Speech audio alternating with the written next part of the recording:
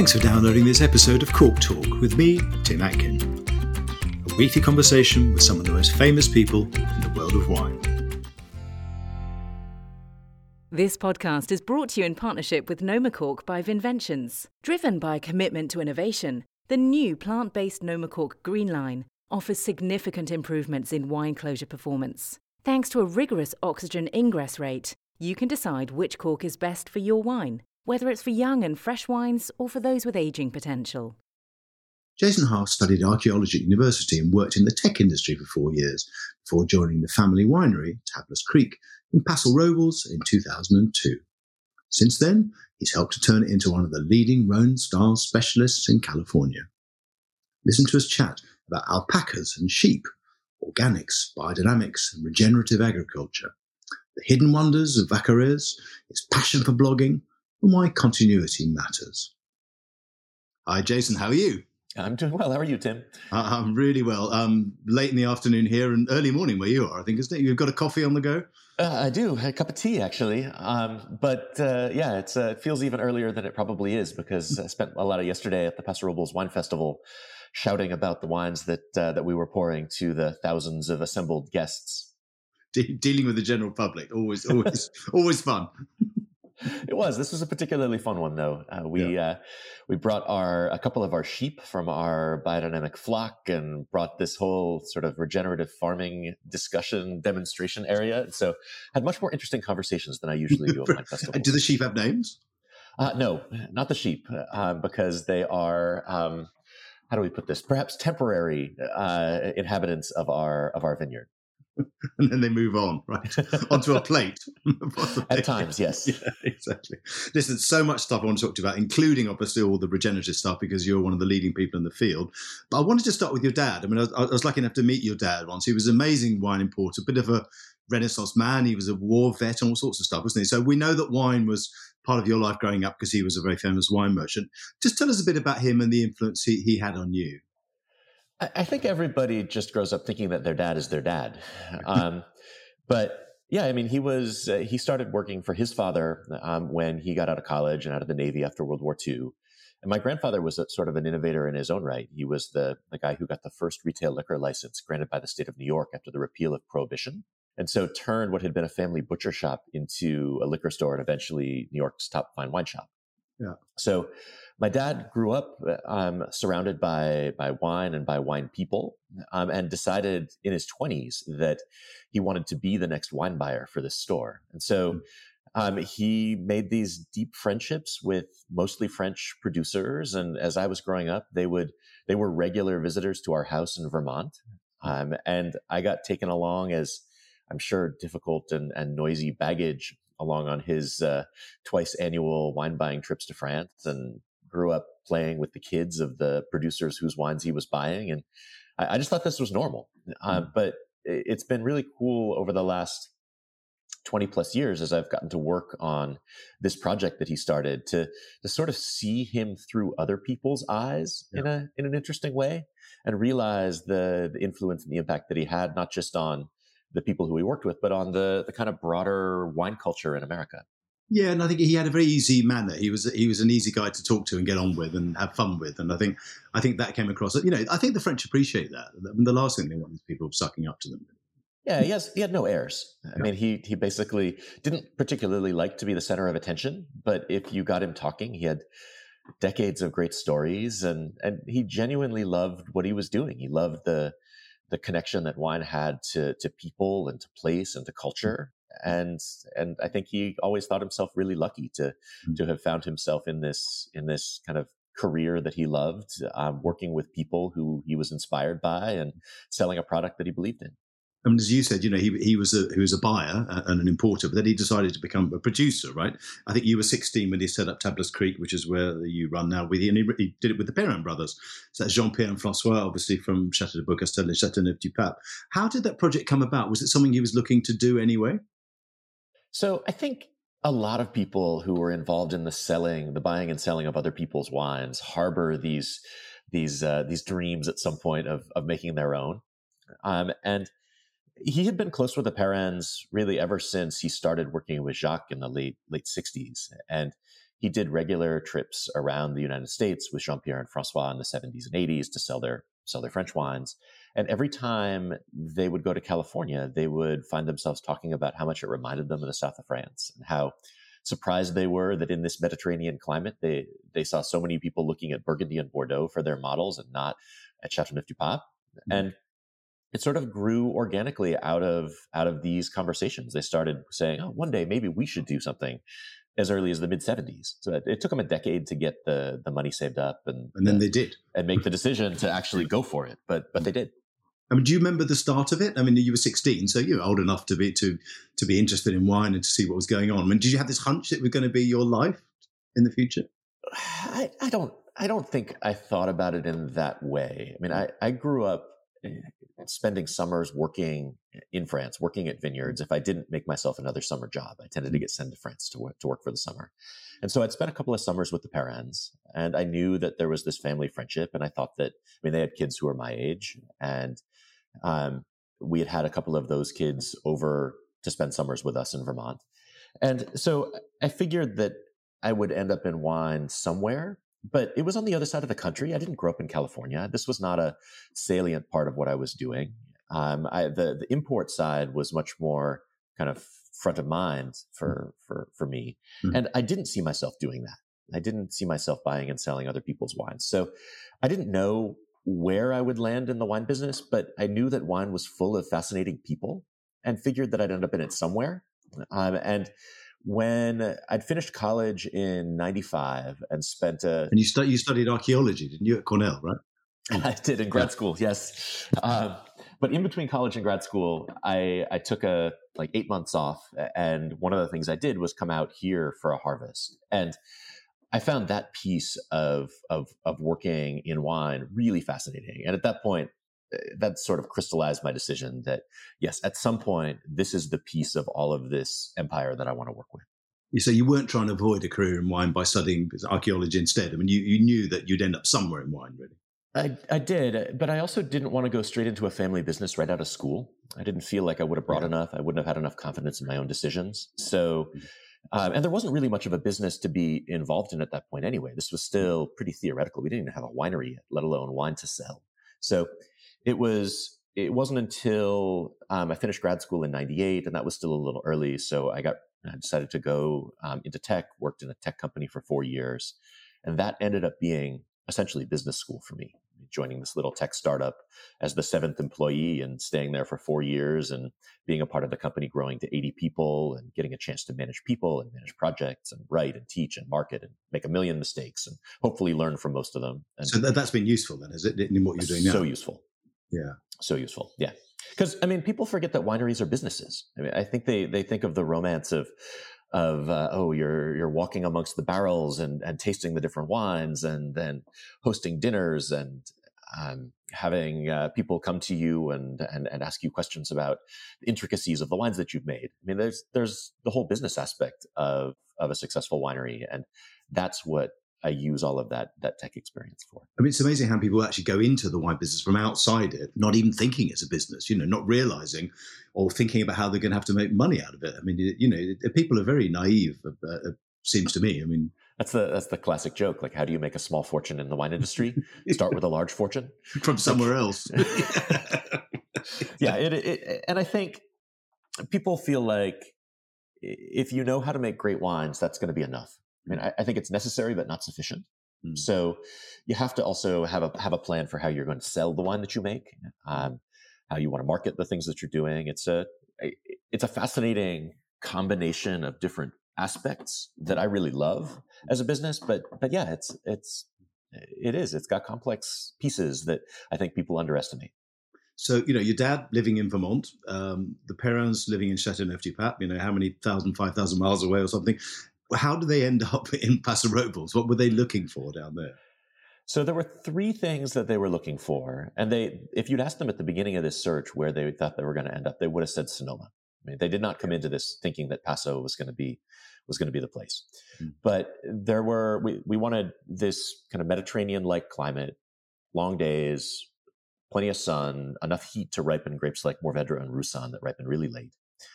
But moderated by altitude or proximity to the ocean or something that was going to keep the earlier ripening Rhone varieties like Viognier and Syrah happy.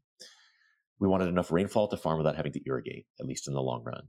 And we wanted calcareous soils. And it was that sort of limestone, old seabed, calcareous soils that led us to the Central Coast after a couple of years looking in the North Coast. Because those are rare in California, aren't they? Surprisingly rare in California, yeah. They are. They're because most of California is on the North American tectonic plate, and it's only this little sliver of land in the Central Coast where you're on the Pacific plate that got forced up out of the ocean as the plates collided. And most of the places where there's those kinds of soils are too cold to ripen Mourvèdre, Grenache, Roussanne. So it's just this little kind of piece of Western Paso Robles where you're on the east slope of the Coast Range, so it warms up.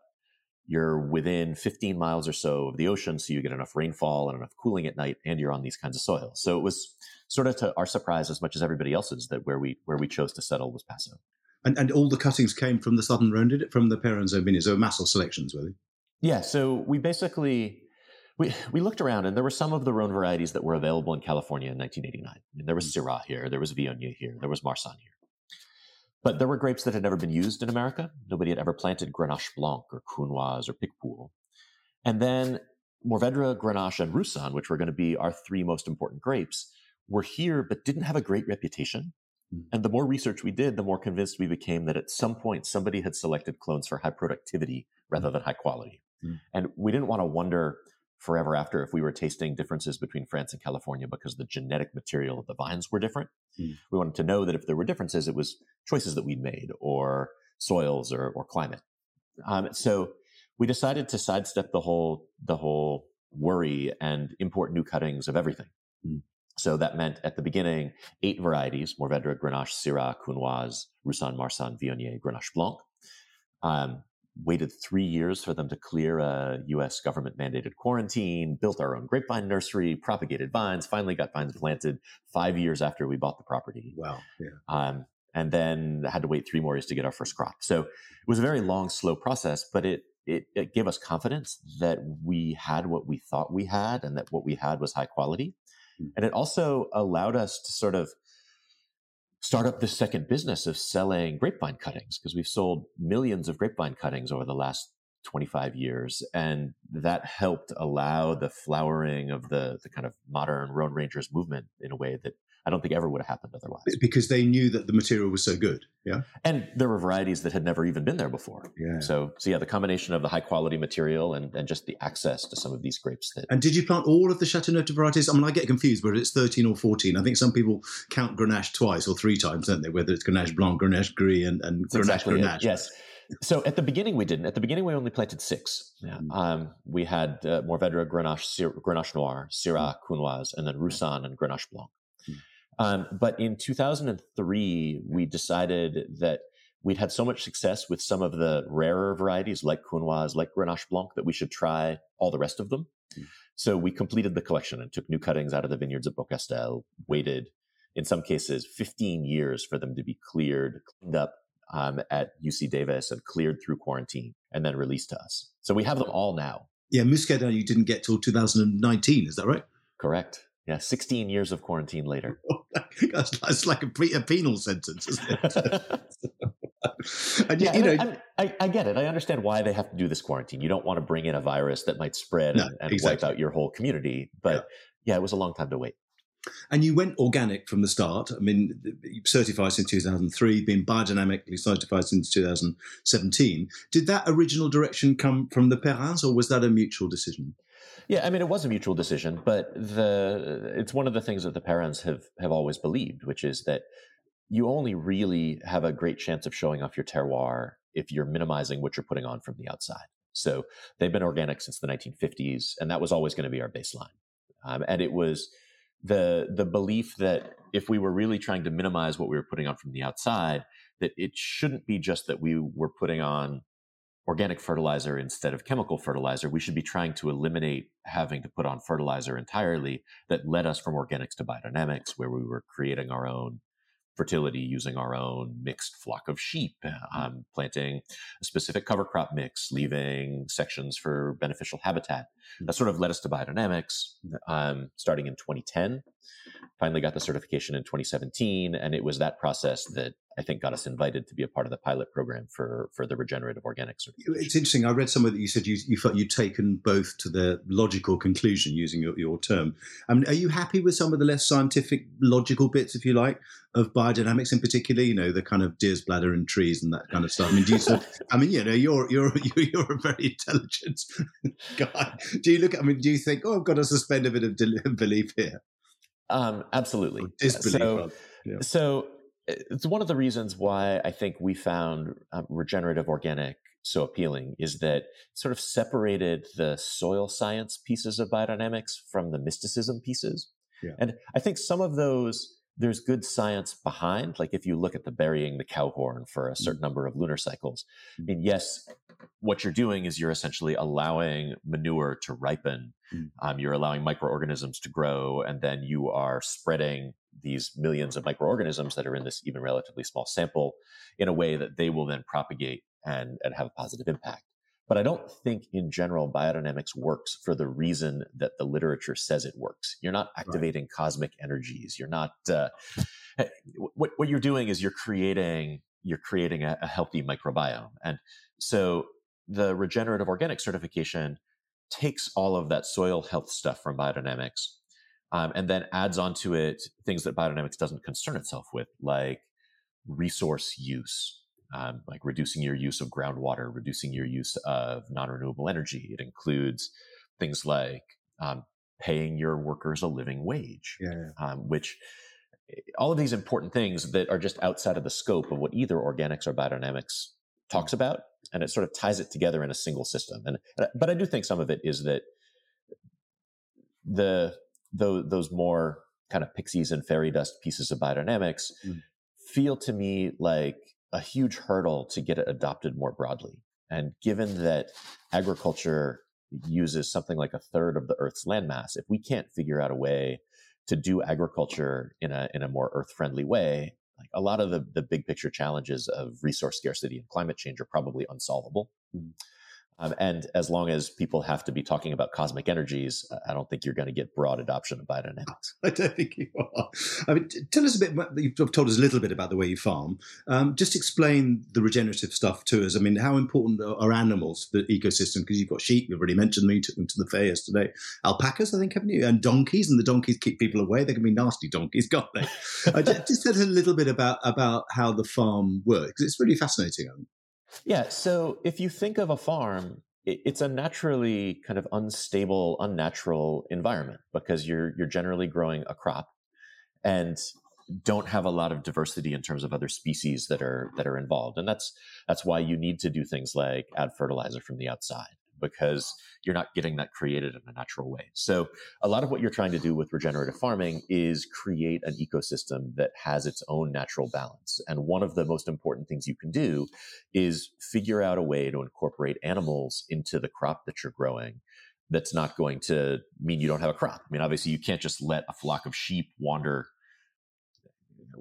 uncontrolled through your vineyard year round, or else they're going to happily, they'll eat the grass, but they'll eat the grapes also, and you won't have a crop. Yes. So you have to come up with kind of a more systematic way of using them. And what we do is, it's called mob grazing, where you basically take a large flock, and our flock gets up to about 250 sheep in the winter.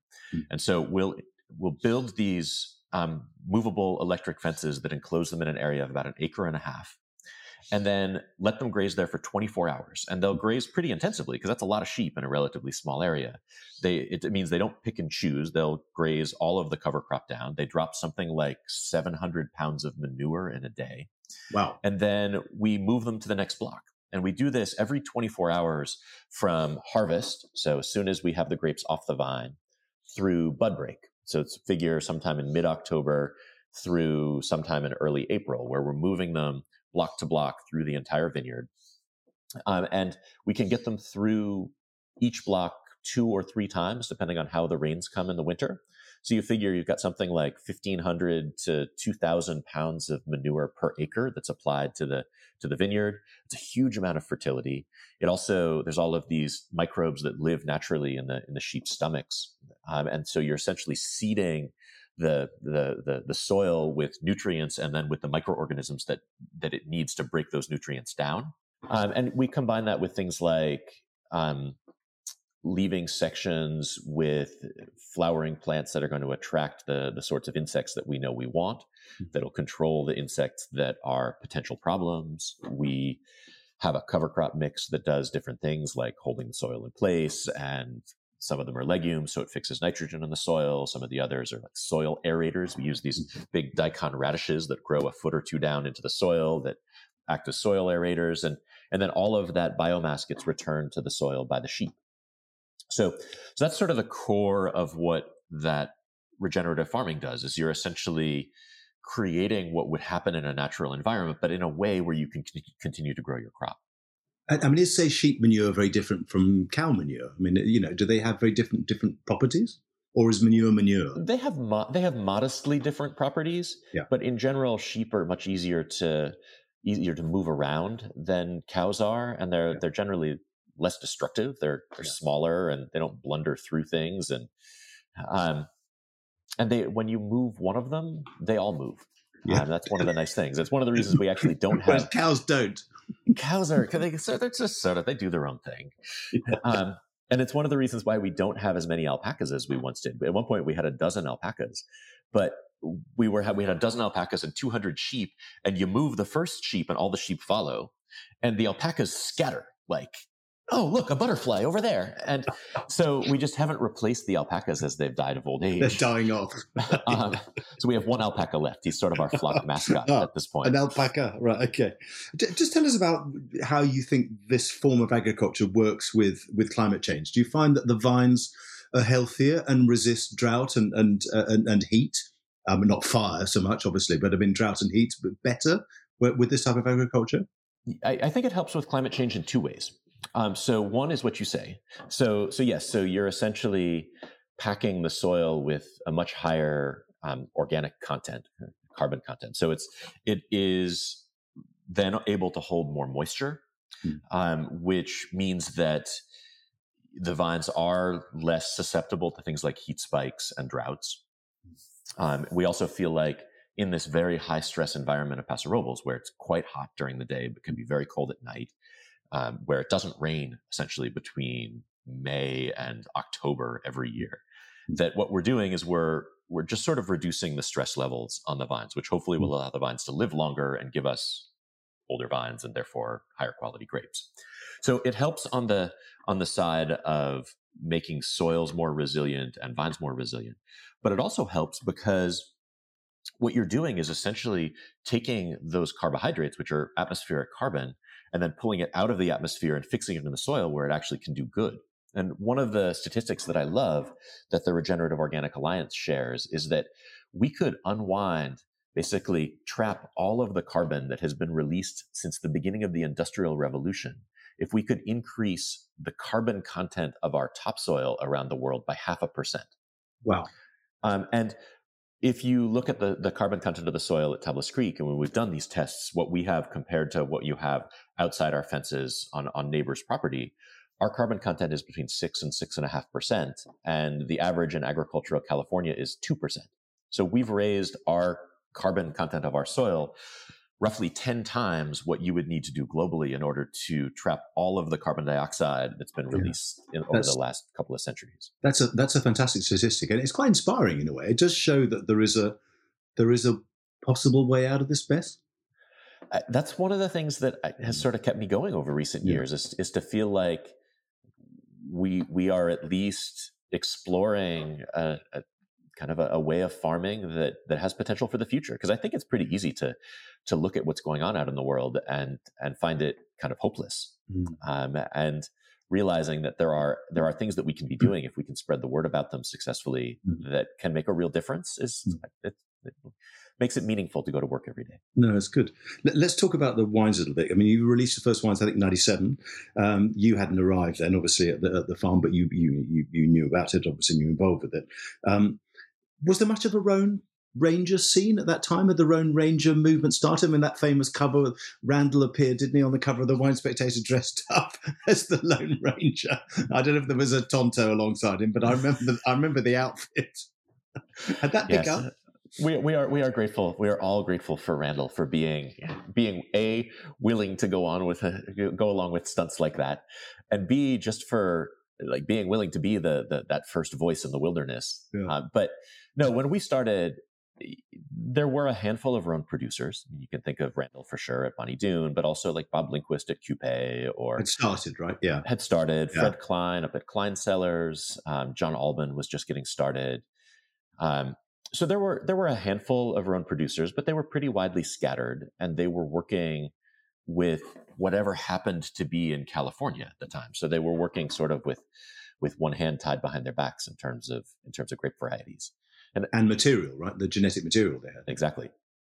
And so I remember in the early years going out, and even before I moved out here, I was trying to take a day or two each month to go out and work with our distributors on the East Coast and try to help sell these wines. And it was a real uphill battle because we were making blends that didn't have a category. We were working with grapes that most people didn't know and couldn't pronounce. Mm. We were in a part of California that they'd never heard of. And the wines had French names that didn't mean anything to people.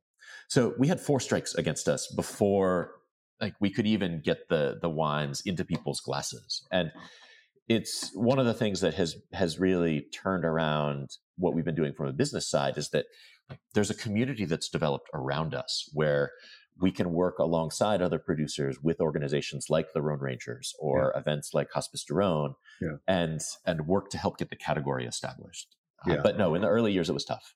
Yeah, it was a tough sell. Just tell us how many wines you make, because you've got 3 tiers. I think that's right, isn't it? So we have 3 tiers of blends that we'll make and actually put into distribution. But in a normal year, we might make as many as 30 different wines. And that's because... Well, actually, let me go back a little bit. In our the other issue in the early years is that our plan was to make just 2 wines: one red wine that we called Tablas Creek Rouge, and one white wine that we called Tablas Creek Blanc. Which is what you did at the start, wasn't it? That was the first 3 or 4 years. That's what we did. Yeah. We eventually got the feedback that this was not those names were not terribly helpful. Yes, it's already on the red side of your list, Jason. The name Rouge is not telling anyone anything useful. So we decided to break those single blends into a top tier that we called at the time Esprit de Beaucastel and Esprit de Beaucastel Blanc, which allowed us to make kind of a reserve level wine that was modeled consciously after the Beaucastel red and white. And then what we called the Côte de Tablas, which we used the Coudelet de Beaucastel, the section of the Beaucastel estate that's in Côte du Rhône and not Châteauneuf, as our model. So allowed us to, instead of having the red Esprit was based on Mourvèdre, the Côte de Tablas red was based on Grenache. And same thing with the white. The Esprit white was based on Roussanne, like the Beaucastel Blanc. And then the Côte de Tablas Blanc was Viognier and Marsanne based. Mm. So it gave us the ability to have wines at different prices, something at a price that a restaurant could pour by the glass, and also be more selective about our top wine, which helped it get better recognition. So that was the beginning. And then it sort of metastasized from there. So we realized a couple of years after that there were always some lots that were so characteristic of a specific grape that it seemed a shame to blend them away. And we had just opened our tasting room in 2002. And having the opportunity when people come out and be like, oh, this is based on Mourvèdre. I have no idea what Mourvèdre is all about. To be able to pull a bottle from behind the bar and be like, well, you want to taste 100% Mourvèdre? Mm. That ended up being a really powerful addition to what we were doing. And when you have 14 different varieties and you try to bottle them varietally each year, or at least as often as you can, that all of a sudden adds a lot of wines to your portfolio. And then we've added some additional blends, the occasional sweet wine, and end up with a big number. And some of them just go into the tasting room, do they? Yeah, probably 2/3 of what we make are just available at the tasting room or via e-commerce. Yeah. And your 3 major red varieties then are Grenache, Syrah, Mourvèdre, as they've been from the start, really. I mean, do you think they work well on their own, or are they varieties that work better in blends? Honestly, I think all 3 of them are delicious on their own, but they also are so compatible with each other that sometimes it's hard not to blend them.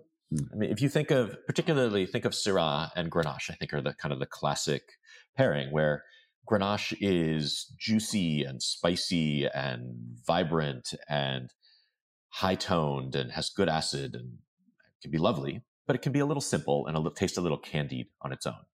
Syrah is dark and meaty and herbal and tannic and serious, but it can be kind of grim on its own sometimes. And the great thing is that a little bit of Grenache helps solve Syrah's kind of super seriousness, and a little bit of Syrah tends to help Grenache's simplicity.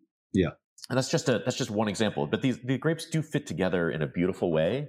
But I think sometimes people assume that means that somehow these grapes aren't capable of standing on their own, and they absolutely are. It doesn't mean that every lot is. We have to be selective about which lots we choose to bottle as a varietal wine. But I think all three of those do stand quite well on their own. And which of the other Chateauneuf du Pape, the minority grapes, if you like, add interesting things to the blend? Are there any in particular you think, hey, I can really see why they use that?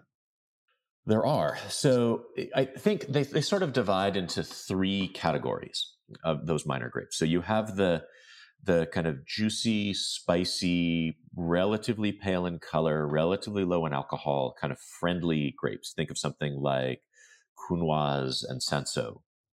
Those are helpful in a large part to kind of tone down the alcohol and the tannins of some of the other grapes.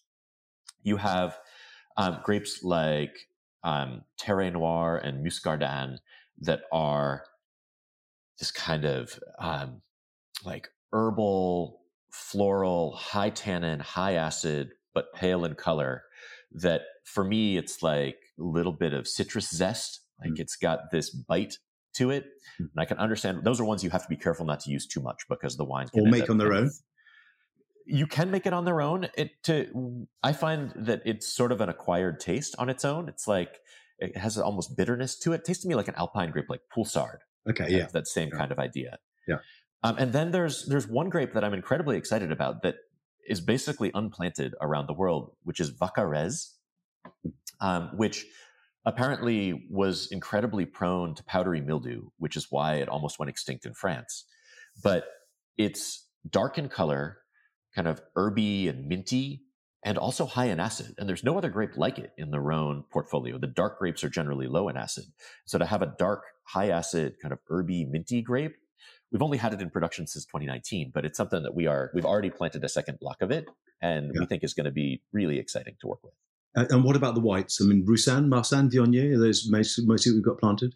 So Roussanne and Grenache Blanc are the ones we have the most of. Viognier and Marsanne, because they're not Chateauneuf grapes, they're Côte du Rhône grapes, but not Chateauneuf du Pape grapes. They're sort of ineligible for use in our Esprit Blanc. So we haven't planted a huge amount of either of those, but Roussanne is the core of what we do, and it's rich and kind of textured and honeyed, ages beautifully. Grenache Blanc is bright and citrusy, a little bit licoricey, sweet green herbs. Those are both lovely grape varieties. I think Grenache Blanc is another real success story. It didn't exist in California when we started. There's now almost 1,000 acres of it planted here, and it does well everywhere around the state. And Grenache Gris, to people planting that? There are some people planting it. We don't have any Grenache Gris because they don't have any at the Beaucastel estate. Right. So we sort of set the limit for ourselves of the things that are at Beaucastel. I've been sort of eyeing what neighbors are doing with Grenache Gris, but haven't taken the plunge yet. But there are some really interesting trace varieties on the white side also, almost all of which are high in acid. Yeah. And so you've got things like Picardin and Clairette Blanche and Picpoul and Bourboulon that are all high acid grape varieties. Some more common than others. Clairette is actually having a bit of a renaissance in Chateauneuf right now. Picardin is so rare that when we planted our half acre here at Tablas Creek in 2013, we increased the world's Picardin footprint by 40%. But it's turned out to be delicious. Cornered the market, right? Exactly. Opened up the market, I like to think. But all of those, I think there was a long stretch in the Southern Rhone where whites just fell out of fashion in general, and the only whites that there was really any market for were the richest ones. And so those higher acid, generally leaner white Rhone varieties, there just wasn't a whole lot of demand for them. But as the climate has gotten warmer and the richer white grapes have become maybe a little heavier than they need to be, I think there's been a real rediscovery of what some of these higher acid varieties bring. I like one of the T-shirts I saw you wearing in an article where it said "Terroir, wine, food, everyone," which sounds to me like a pretty good recipe for a happy life. People are very important to you, aren't they? I mean, you've had your winemaker's been there a long time, your viticulture's been there a long time. I think you like to have a team around you that's happy, don't you?